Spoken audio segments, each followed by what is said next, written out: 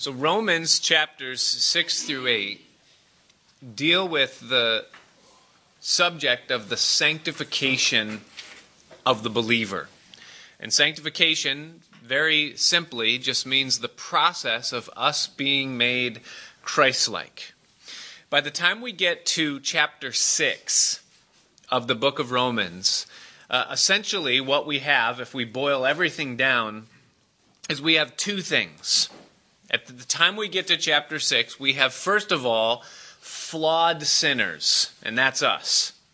We have people, it's been proven and shown that we're all under sin, that we've fallen, and that there's none righteous, no, not one. And that's conclusive by the time we get to chapter 6. We have flawed sinners.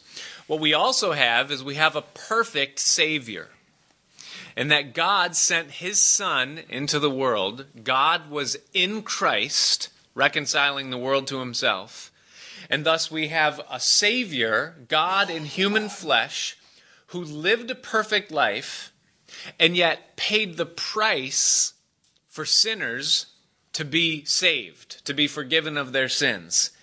And He did that through His crucifixion, sealed it with His resurrection, and then holds it through His ascension. So we have flawed sinners, and we have a perfect Savior. And we had one event that took place. So flawed sinners, a perfect Savior, and the event that took place is that we have a sacrifice that has imputed the status of perfection to the flawed sinner. So because of the sacrifice of Jesus Christ upon the cross, now the flawed sinner has been made perfection in God's sight because of what Jesus Christ has done. So flawed sinners, a perfect Savior, and a sacrifice that has imputed perfection to the flawed sinner. And so that's what we have by the time we get to chapter 6. But there's a problem. And the problem is that although the flawed sinner is now viewed as perfect because of the Savior, you still have a flawed sinner. You still have a human experience that struggles with sinful tendencies, with fleshly, carnal desires, things that destroy and steal life, things that defile and offend God. Those things are still present even though salvation and perfection has been imputed through the cross to the sinner. Now, God didn't save us just so that we could have a perfect status and yet stay in a flawed, sinful condition. His desire is to change us and make us Christ-like. And so we have flawed sinners, but in that we have a perfect Savior, what we have is a model. Jesus has become the model of what God now wants to change us into. And that change, us going from flawed sinner to looking like, or more like, the perfect Savior, is this process of sanctification. God changing us from the inside out, rooting out and killing the old and giving us the new, the character of Christ that's within us. And so Romans chapter 6, there was a declaration that was given to us. And the declaration is that we are now free from sin. We're no longer held by it. We're no longer slaves to it. We no longer have to obey its call and its pull upon us. We're freed from it through the body of Christ. That's the declaration that was given to us in chapter 6. In chapter 7, we saw that we experience frustration. And the reason for the frustration is because when we come to life in Jesus Christ and recognize what God wants from us, we try in and of ourselves to give God what He wants. So we say, you want righteousness? I'll give you righteousness. And so we make promises and pledges. We set up boundaries and begin to build disciplines into our life in order to produce the righteousness that we see that God requires. Only we find that those standards and those things that God has laid before us, we find that though we are willing to produce those things, we do not possess the power to produce those things within our lives. Paul said in Romans chapter 7, he said, "To will is present with me, but how to perform that which is good I find not." And that's the problem with the law, the command, the standard, is that we can know what it is, the what of God's word, and we can even want it, but we do not have the power in and of ourselves to produce it, and thus there's a frustration in us, and we've all, I hope, experienced that frustration of trying to do God's will, trying to be what God has called us to be and wants us to be in the power of our own strength, and falling completely short to the point where we say, is this even real? Can this even be done? But at the very end of chapter 7, Paul gave us the solution. And the solution is not a how. It's not a set of rules. It's not a new attempt. It's not a principle. It's not a mind frame. It's none of those things that we can enact or do. But rather, he said, "Who shall deliver me from this body of death?" It's a person. It's in the person of Jesus Christ.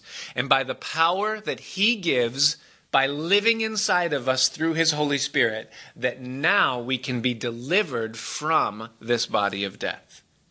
And thus, by the time we come now to chapter 8 in this whole thing of sanctification, it's no longer just the declaration of freedom, and it's not the frustration of trying and failing, but now we have the means of living this victorious Christian life wherein the character of Christ is truly formed in us, where we are freed from the old, and now we can live in the new, in the power of the new. And thus, chapter 8, we now come to one of the greatest chapters in the entire Bible, at least in the whole New Testament. Because of the things that are written in here, they are absolutely sublime. And they begin this way, chapter 8, verse 1.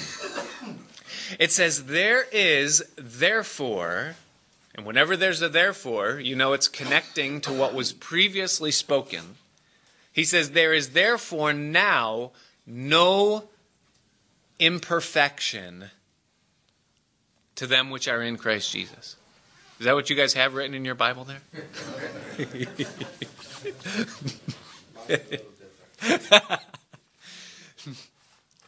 It doesn't say there's no imperfection, does it? There is therefore now no flaw. But you got the message. This is 1 Thessalonians chapter 8. No.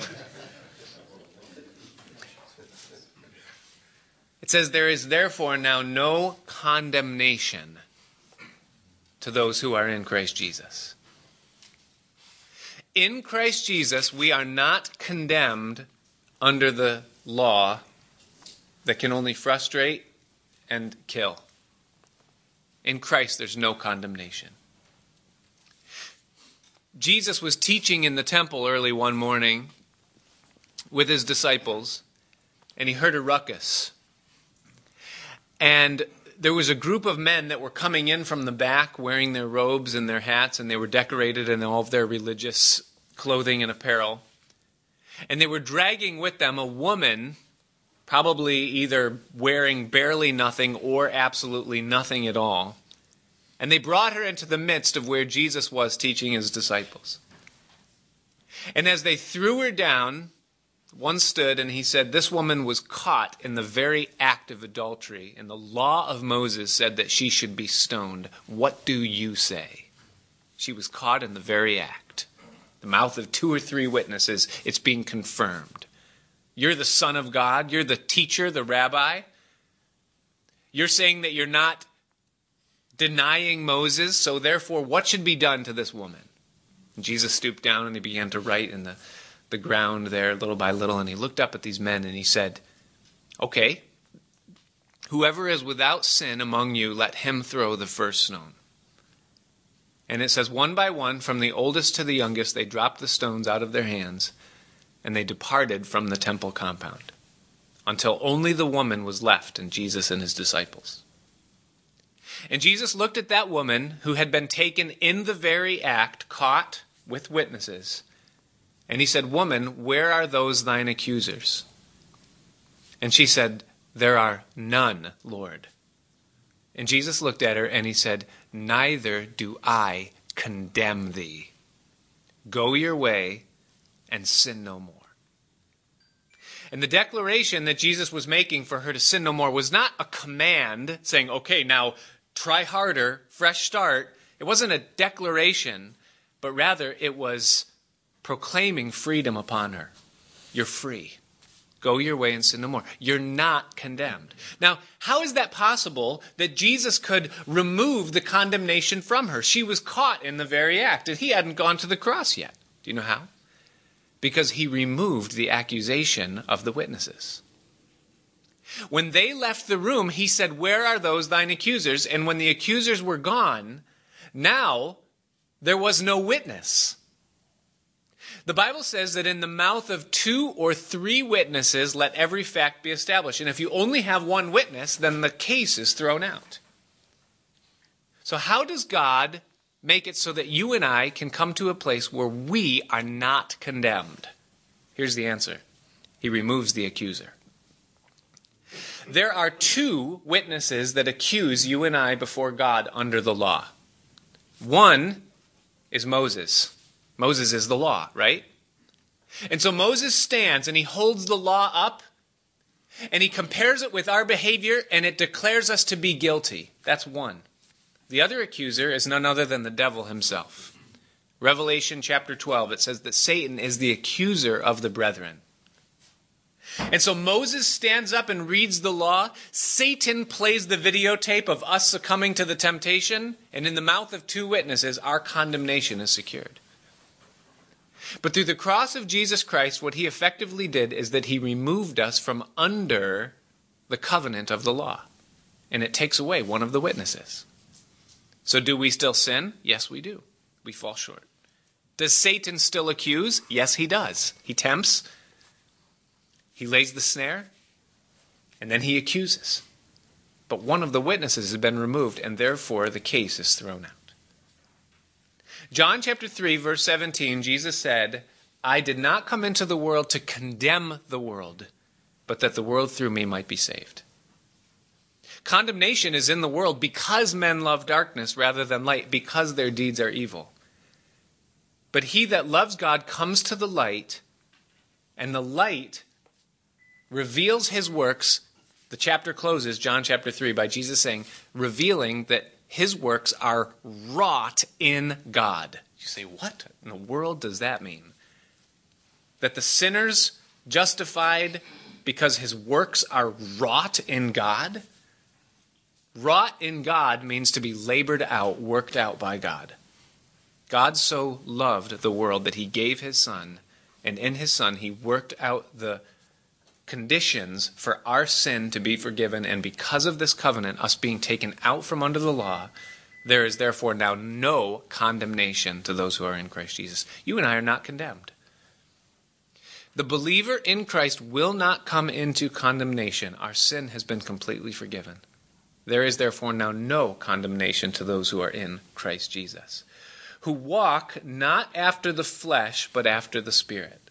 Now, there are some that have said that those words don't belong in verse 1, that they're not in some of the manuscripts. And, the reason why they want to take those words out of that verse is because it kind of omits the power. It kills the power, the force of the declaration of no condemnation. Oh, it's conditional. There's no condemnation to those who are in Christ Jesus if you don't walk after the flesh, but after the Spirit. No. It's not conditional. It's identification. Who are those that walk after the Spirit? Those that have been born again.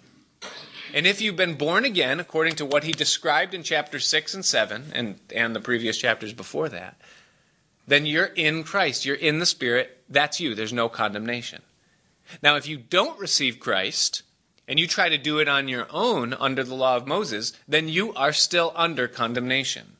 So there's no condemnation to those who are in Christ Jesus. There is to those who aren't in Christ Jesus. Now, he goes on, and in the next In the next section here, in verses 2 through 4, he describes two different laws. He says, "For the law of the Spirit of life in Christ Jesus has made me free from the law of sin and death. For what the law could not do, in that it was weak through the flesh," that's what we talked about in chapter 6 and 7, "God, sending his own Son in the likeness of sinful flesh, and for sin, condemned sin in the flesh, that the righteousness of the law might be fulfilled in us who walk not after the flesh, but after the Spirit." He begins by talking about the law of the Spirit of life in Christ Jesus, contrasted with what he calls the law of sin and death. Now, we know what the law of sin and death is, right? It's the law of Moses. And the law of Moses requires that we keep that law with perfection in order to live. This do, and you will live. That's what Moses said by the Spirit of God. We've all fallen short of that law, and thus we fall under the condemnation of death. That's why it's the law of sin and death. It reveals sin and it brings forth death. That's what it does. And every one of us are condemned underneath that law, because that law can't produce the power to keep itself. But he says now there's a new law. He says we've been set free from the law of sin and death by a new law, a higher law called the law of the Spirit of life. What is the law of the Spirit of life? Jeremiah chapter 31.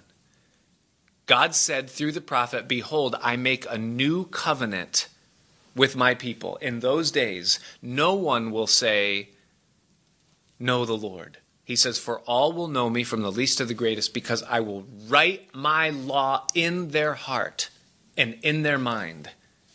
I will put my will upon the tables of their heart." I'm going to write it there. And I'm going to dwell in my people. It's going to be a totally new covenant. It's going to be different. It's the law of the Spirit, wherein now the Spirit comes into my life. And God is in my life, working in me and working out through me his will and his desire for me. It's transformation and change from the inside.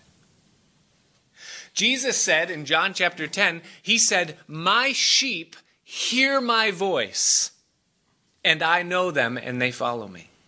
From inside, the Savior whispers, and he says, he declares that we do hear his voice, that we can hear him moment by moment if we're listening, that he is speaking, and his will is being unfolded and shown to us. We're being led of him moment by moment as we hear his voice. We also have the Word of God, the Old and New Testaments, divinely inspired, wherein God helps us to discern his will and his voice, because he has recorded for us who he is and what is right and what is wrong. And so in the law of the Spirit of life, now I have a relationship with God where moment by moment I'm being led by him. I'm being taught by him. I'm being directed by him from the inside. I'm hearing his voice because he says that I can. And I have his word that's working out. And you know what the biggest difference between the law of sin and death and the new law of the Spirit of life is that the new law of the Spirit of life produces the power to keep that law. Acts chapter 1, verse 8, Jesus said, "You will receive power after the Holy Ghost comes upon you. And you'll then be witnesses for me in Jerusalem, Judea, and Samaria," and the rest of the whole thing. So we now not only have his will written in our hearts, his voice whispering in our ear, the quiet ear of the inner man, the Word of God unfolded and explained by his Spirit that teaches us, but we now also have power on the inside to obey and to keep the things that he's telling us to do. And it's a completely new covenant from what we used to have. And so what does that look like? Now I have the opportunity and I have the power to hear him moment by moment, speaking to my heart, leading and directing me, and discerning or calling the shots from inside of me what it is that I'm to do and what it is that I'm not to do. And in some ways, it's a much higher standard than what the law ever would have required of me, because it's moment by moment. And I'm walking, but he gives me the power to keep that law that he has now written in my heart. It's the new covenant. It's a higher force than the law of sin and death that was constantly bringing me down. I've been made free in order to do it. Now, what does this mean? It means this. It means that I have 4 things. I have his will written in my heart. I have his voice whispering in my ear. I have his word taught and revealed by his Spirit from the inside. And I have power to obey what it is that he is asking me to do at any given moment. And when I have all 4 of those things, and we have all 4 of those things, then I have everything I need. I'm completely equipped to be sanctified. Change can happen in my life. The Christian experience doesn't have to be a frustration anymore, because I can be led by him and I have the power to obey. I remember when I was first learning how to snowboard. I didn't like it all that much because it just meant that I had, a face full of snow constantly. I was constantly falling, tripping, hitting my head, because I'd catch the edge and just poof, fall, go backwards, poof, fall. And I hated doing it. It was just pure frustration. But then I discovered how to use the force of momentum with the edge of the board, and all of a sudden there was a new power. And in that new power, I could not be knocked down by the hill, but I could control the hill and I could sail above it using the momentum and the force and the edge. And all of a sudden, what I previously was frustrated with and hated, now I loved and I wanted to do it. And when we take his will, his voice, his word, coupled with the power of his Holy Spirit, and we begin to yield now to the things that we know he wants from us, calling upon his power to perform those things within us and not our own, we find that the force is there because he gives it to us. And what was previously frustrating now becomes enjoyable. Lord, I want to obey you. I'm thrilled by obedience to you because I find that the power to obey has now been given to me by this law of the Spirit of life in Christ Jesus. It's an amazing truth that he's given to us. Notice in verse 4 that he says that the righteousness of the law is now fulfilled in us. Do you see that? It doesn't say by us. It says in us. In other words, it isn't a new effort, but rather we're just yielding to what he's placed in us, and now his righteousness is fulfilled in us who walk not after the flesh, but after the Spirit. So, okay, you say, so what you've just told us is that there is now no condemnation to those who are in Christ Jesus, right? That's right. There's no condemnation. If you are in Christ, you will not enter into condemnation. You say, okay, great, I can go. You say, why would I even care about sanctification? I'm saved. I'm going to heaven.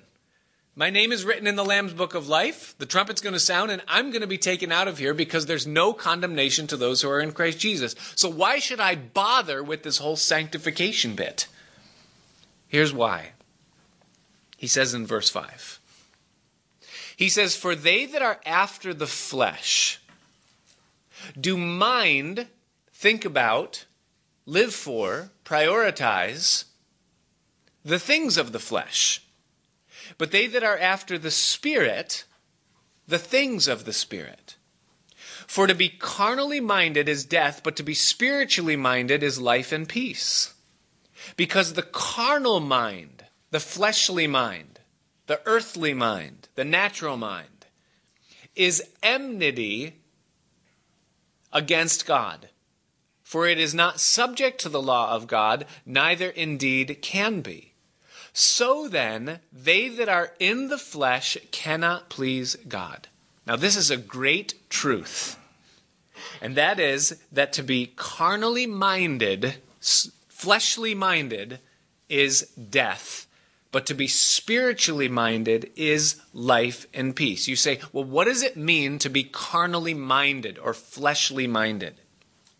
Jesus defined it in Luke chapter 12 by saying that we're not to think like the Gentiles think, the carnal mind, the fleshly mind. And how do the Gentiles think? He says, what am I going to eat? What am I going to wear? Where am I going to live? What am I going to put on? What here and now, where am I going to go on vacation? What am I going to do with my time? How am I going to be entertained? How am I going to be satisfied? He said, all of those things do the Gentiles seek after. So to be carnally minded means that I'm consumed with the material existence. That I'm constantly thinking about the here and now. What am I going to eat today? Where am I going to go after this? What am I going to do? How am I going to be entertained? What's the next thing that I can buy? And I'm constantly consumed thinking about the material world. That's what it means to be fleshly minded. You say, well, why is that death? Why does he say that to be carnally minded is death? The Bible tells us that God is a Trinity, right? That he is Father, Son, and Spirit. And it tells us that we were created in his image. And so man is also a Trinity. Not Father, Son, and Spirit, but we are spirit, soul, and body. There's three parts that make up what we are. The spirit that we are is the part that's eternal, the part that lives forever. It's the part that can relate to God and that hears from God and that can connect to God. It's the spirit of man. The soul of man is our mind, our will, and our emotions. What we think, what we feel. All of those things comprise our soul, our expression. The body, the third part of man, is the medium, this thing that relates to the material world, the here and now that we're in. It's just a thing. It's matter. That's what our body is. It's not our life, it's not our essence, it's not our personality. It's just very simply the house that my soul and my spirit inhabit. Now, before the fall, before Adam sinned in the Garden of Eden, he was connected to God in the spirit. The spirit of man was linked with the spirit of God, and there was a beautiful union between the two. Man was satisfied because his life and his source was in God. Now, after the fall, man was flipped upside down. The spiritual connection that Adam had with God was severed and cut off, and man spiritually died, and now his body became what reigned. The natural realm is how he lived. His meditation became on the temporary things. What am I going to eat? What am I going to wear? What am I going to drink? Now, in this three-part thing, the soul is always in the middle. And the war that goes on is who's going to control my mind? Is my spirit going to control my mind, being on top? Or is my body going to control my mind? What's controlling my mind? And so what Paul is telling us here is that if the body is what's controlling my mind, if I'm living after the flesh and I'm letting my body determine what my mind is going to think and what my mind is going to desire and how my mind is going to live, then that's going to result in nothing but death. Just ask Solomon. What's the meaning of life? That was the question that he asked. He wanted to know what the meaning of life was. And so he started where we all start, money. And he became so stupid rich that silver in his days was like clay. And he had more money than you could ever imagine or know what to do with, and yet his money didn't satisfy him. And so he said, well, money didn't work. It's not in money. And so I'll try women. And so he had 1,000 wives and concubines, 700 wives, 300 concubines. That's insane. I mean, after a couple years, you don't even know who you're married. You see someone and you're like, do I know you? Yeah, we're married. I mean, that's insane. He had 1,000 of them. And yet it didn't satisfy for him to have 1,000. He said himself in Ecclesiastes that I haven't found one among 1,000, not one that was able to satisfy him. He wasn't satisfied by women. And so then he said, I'll try partying. And so he went out and he got wine and apes and peacocks, and he brought in all these crazy things, and they just had these huge bashes. It didn't satisfy. Then he tried hobbies. He gave himself to gardening and vineyarding. Then he tried education. And he learned about botany and fish and trees and all these things, and so much so that everybody wanted to know and learn from Solomon because he had such a great education, and yet that didn't satisfy.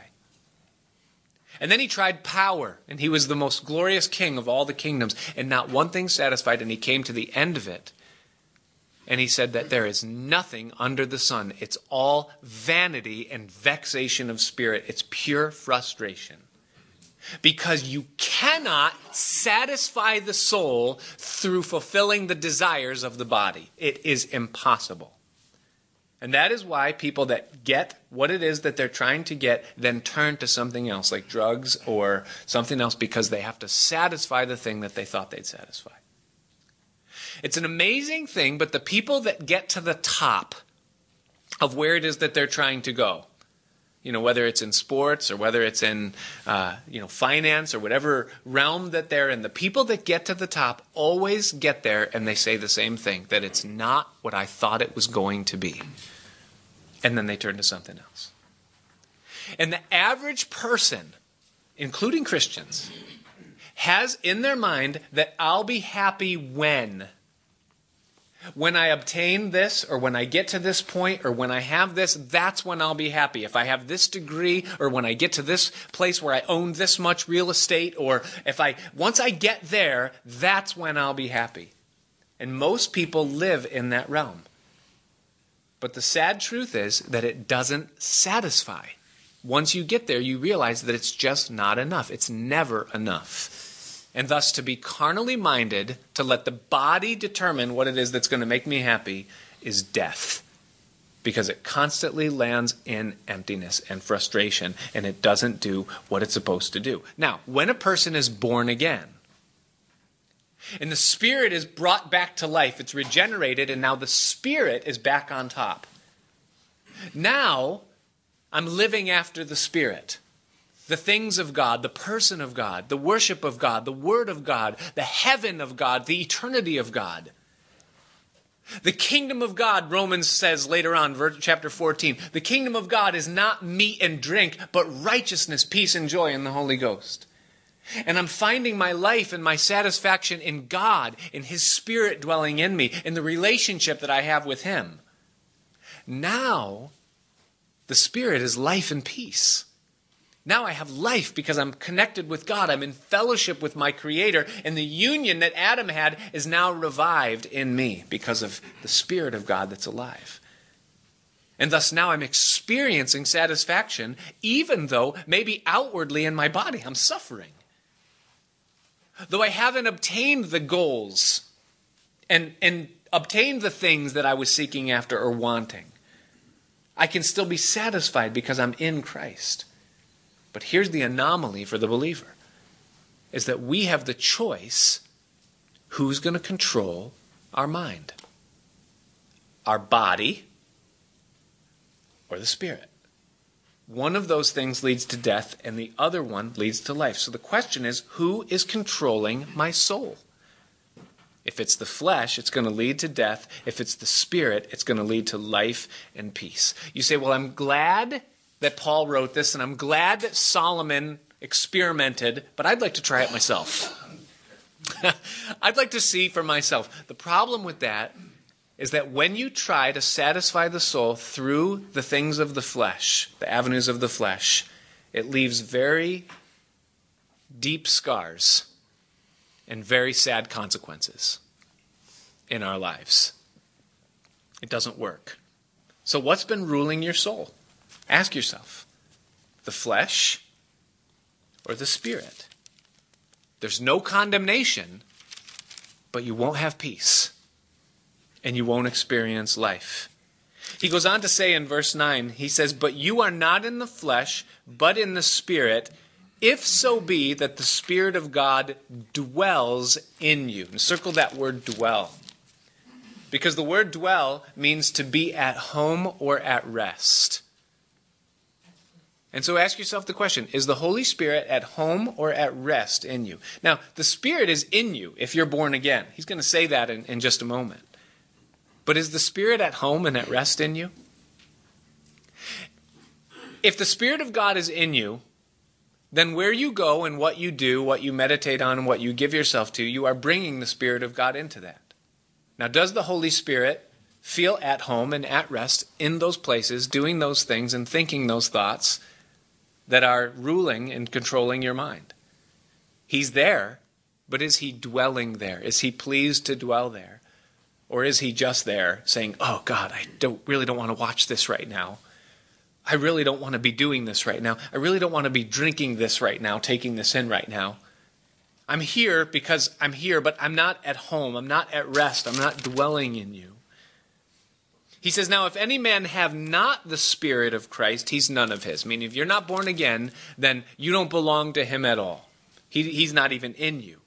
But if Christ is in you, the body is dead because of sin, but the Spirit is life because of righteousness. Now, what does that mean?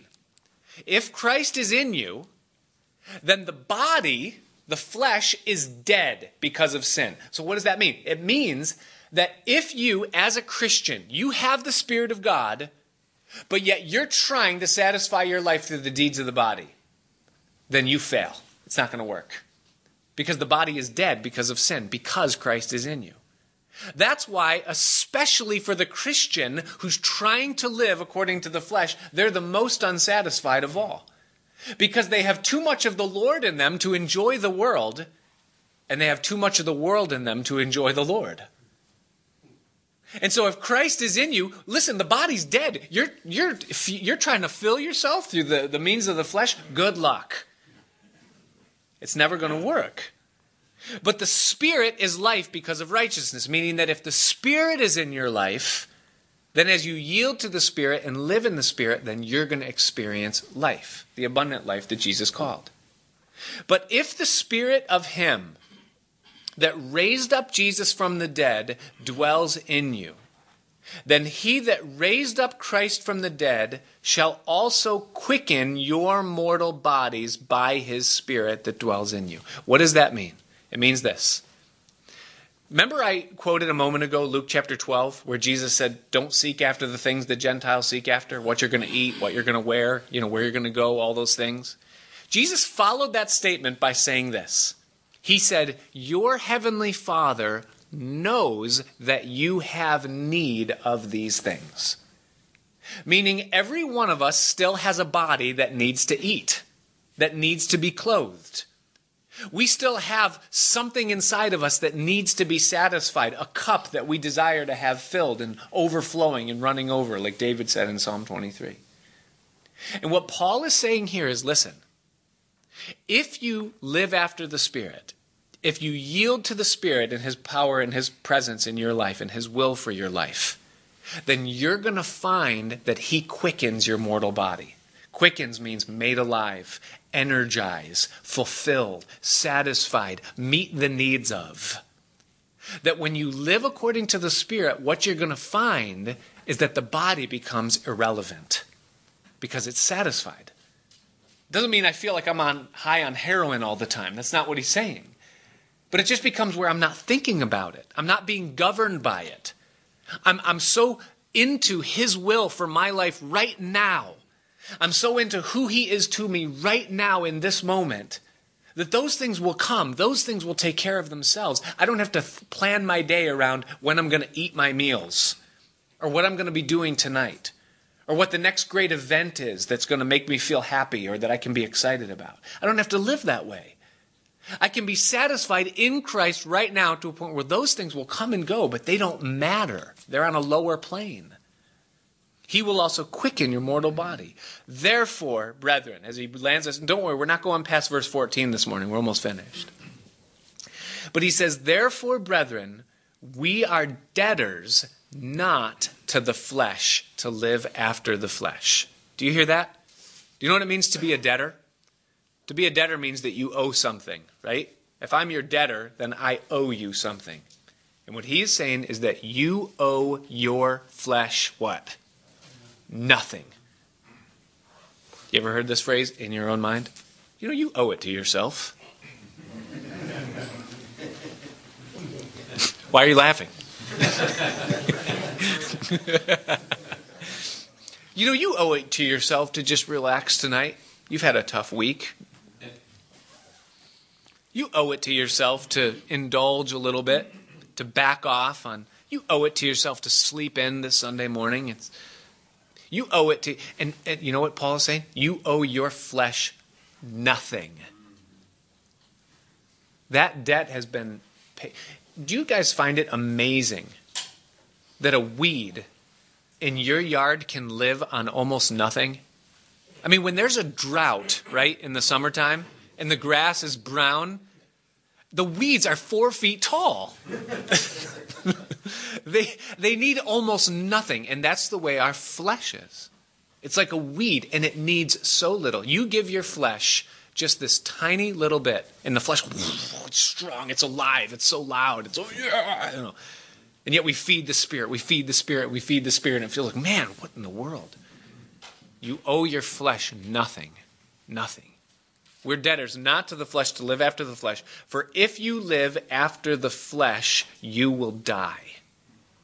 There'll be a death of joy, a death of spiritual fruit, a death of spiritual truth, ultimately a physical death if we allow the flesh to control us too much.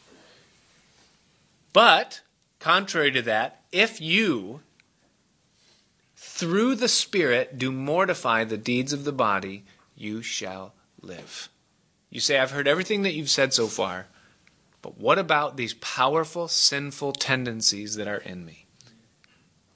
What about the things that hold me that I find myself still yet powerless over, even though I know that the Spirit of Christ dwells in me? How do I deal with these difficult sins in my life? He gives the answer right here. He said, if you, meaning that we have a part to play, through the Spirit, that's Him, do mortify the deeds of the body, you will live. In the days of Samuel, before there was a king in Israel, and the nation was floundering, the Philistines, which were the enemies of God, a picture of our flesh, a picture of the things that conquer us, the picture of the constant battle that we face. The Philistines were overpowering the children of Israel. And they were losing the battles constantly, so they said, well, let's do this. Let's bring the Ark of God. It represented the presence of God. It contained the tables of law, you know, that box with the angels and everything that you saw in the movies. They said, let's bring the Ark into the battle and see what happens. So they grab the Ark and they bring it into the battle, and they lose. They were using God superstitiously. Well, if we do this, we'll win. And they failed. Just like when we say, I'll do this godly thing, and I'll win, and we fail. And so the Philistines conquered Israel yet again, but this time they took the Ark of God, that holy instrument, and they brought it into the temple of Dagon, their Philistine god, the fish god. And so they made an altar, and they put the Ark of God in the temple of Dagon next to Dagon, this pagan fish statue. And the Bible tells us in 1 Samuel chapter 5 that when the Philistines came into their temple the next morning to worship, Dagon had fallen on his face. This idol that had been set up, this false god, had fallen on his face in the presence of the Ark of the Covenant, which represented the presence of the Lord. And so they did what any rational person would do. They repented. No, they didn't. They forced up all their might, and they picked up Dagon, and they propped him up again on his stand. And they went about their business, went about their day. Well, the next day they came in, and this time not only had Dagon fallen on his face, but his hands had broken off, and his head had broken off and had been severed. And only the stump of Dagon remained there in the temple of Dagon. And so then they did what any rational person would do. They repented. No, they didn't. They said, we got to get rid of this ark. We got to get rid of the presence of God. Because the presence of God is not allowing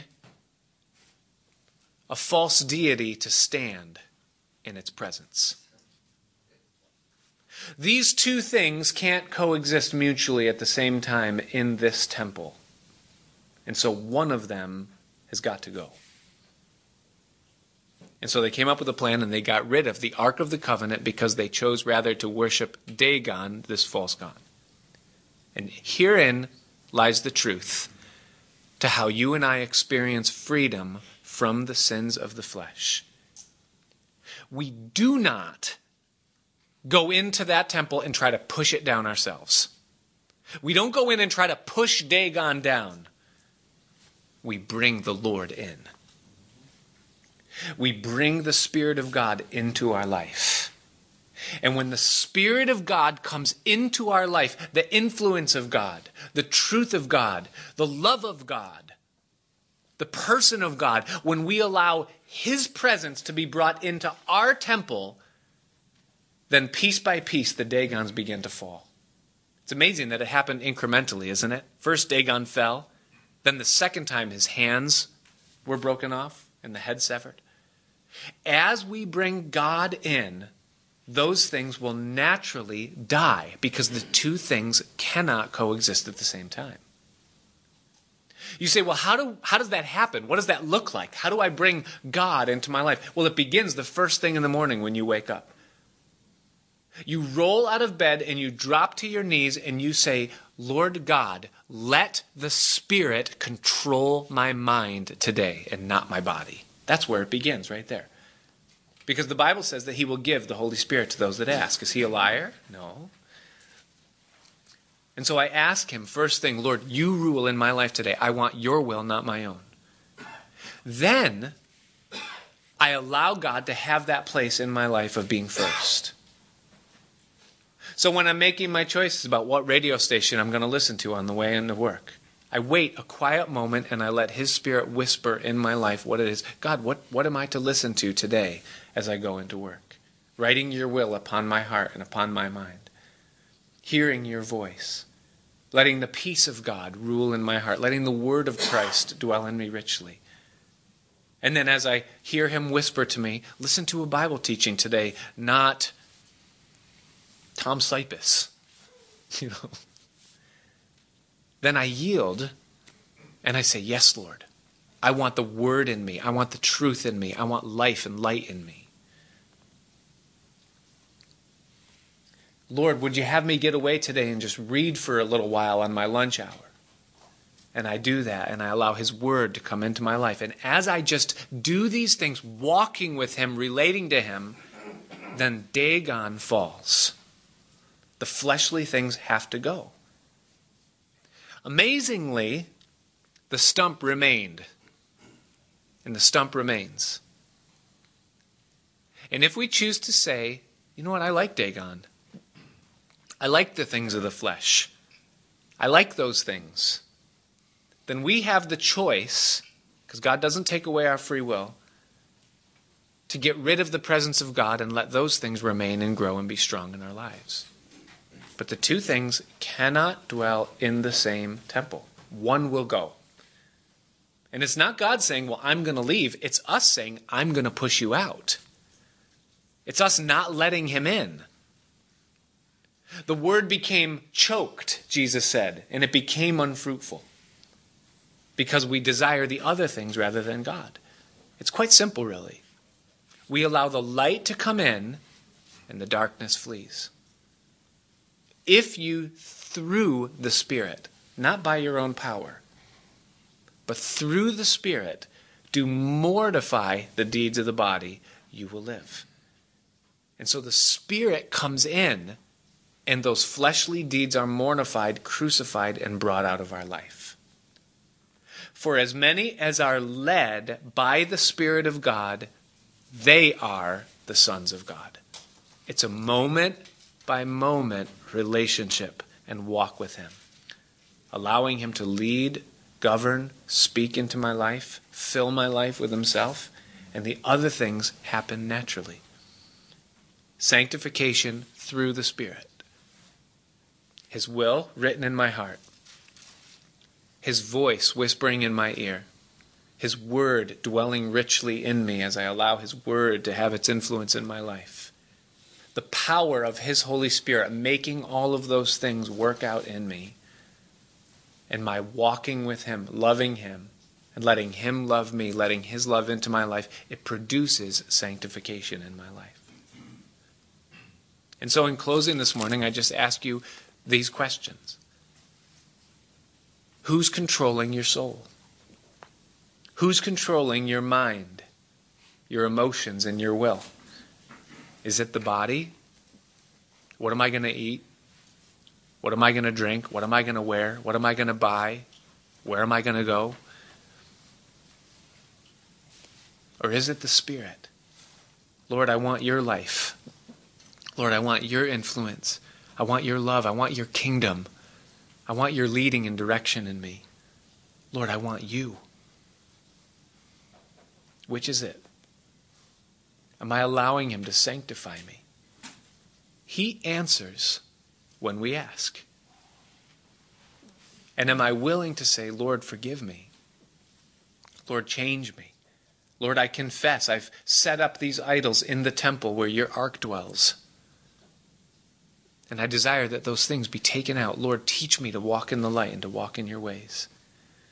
He's called us into this glorious relationship. And to be sanctified is life and peace.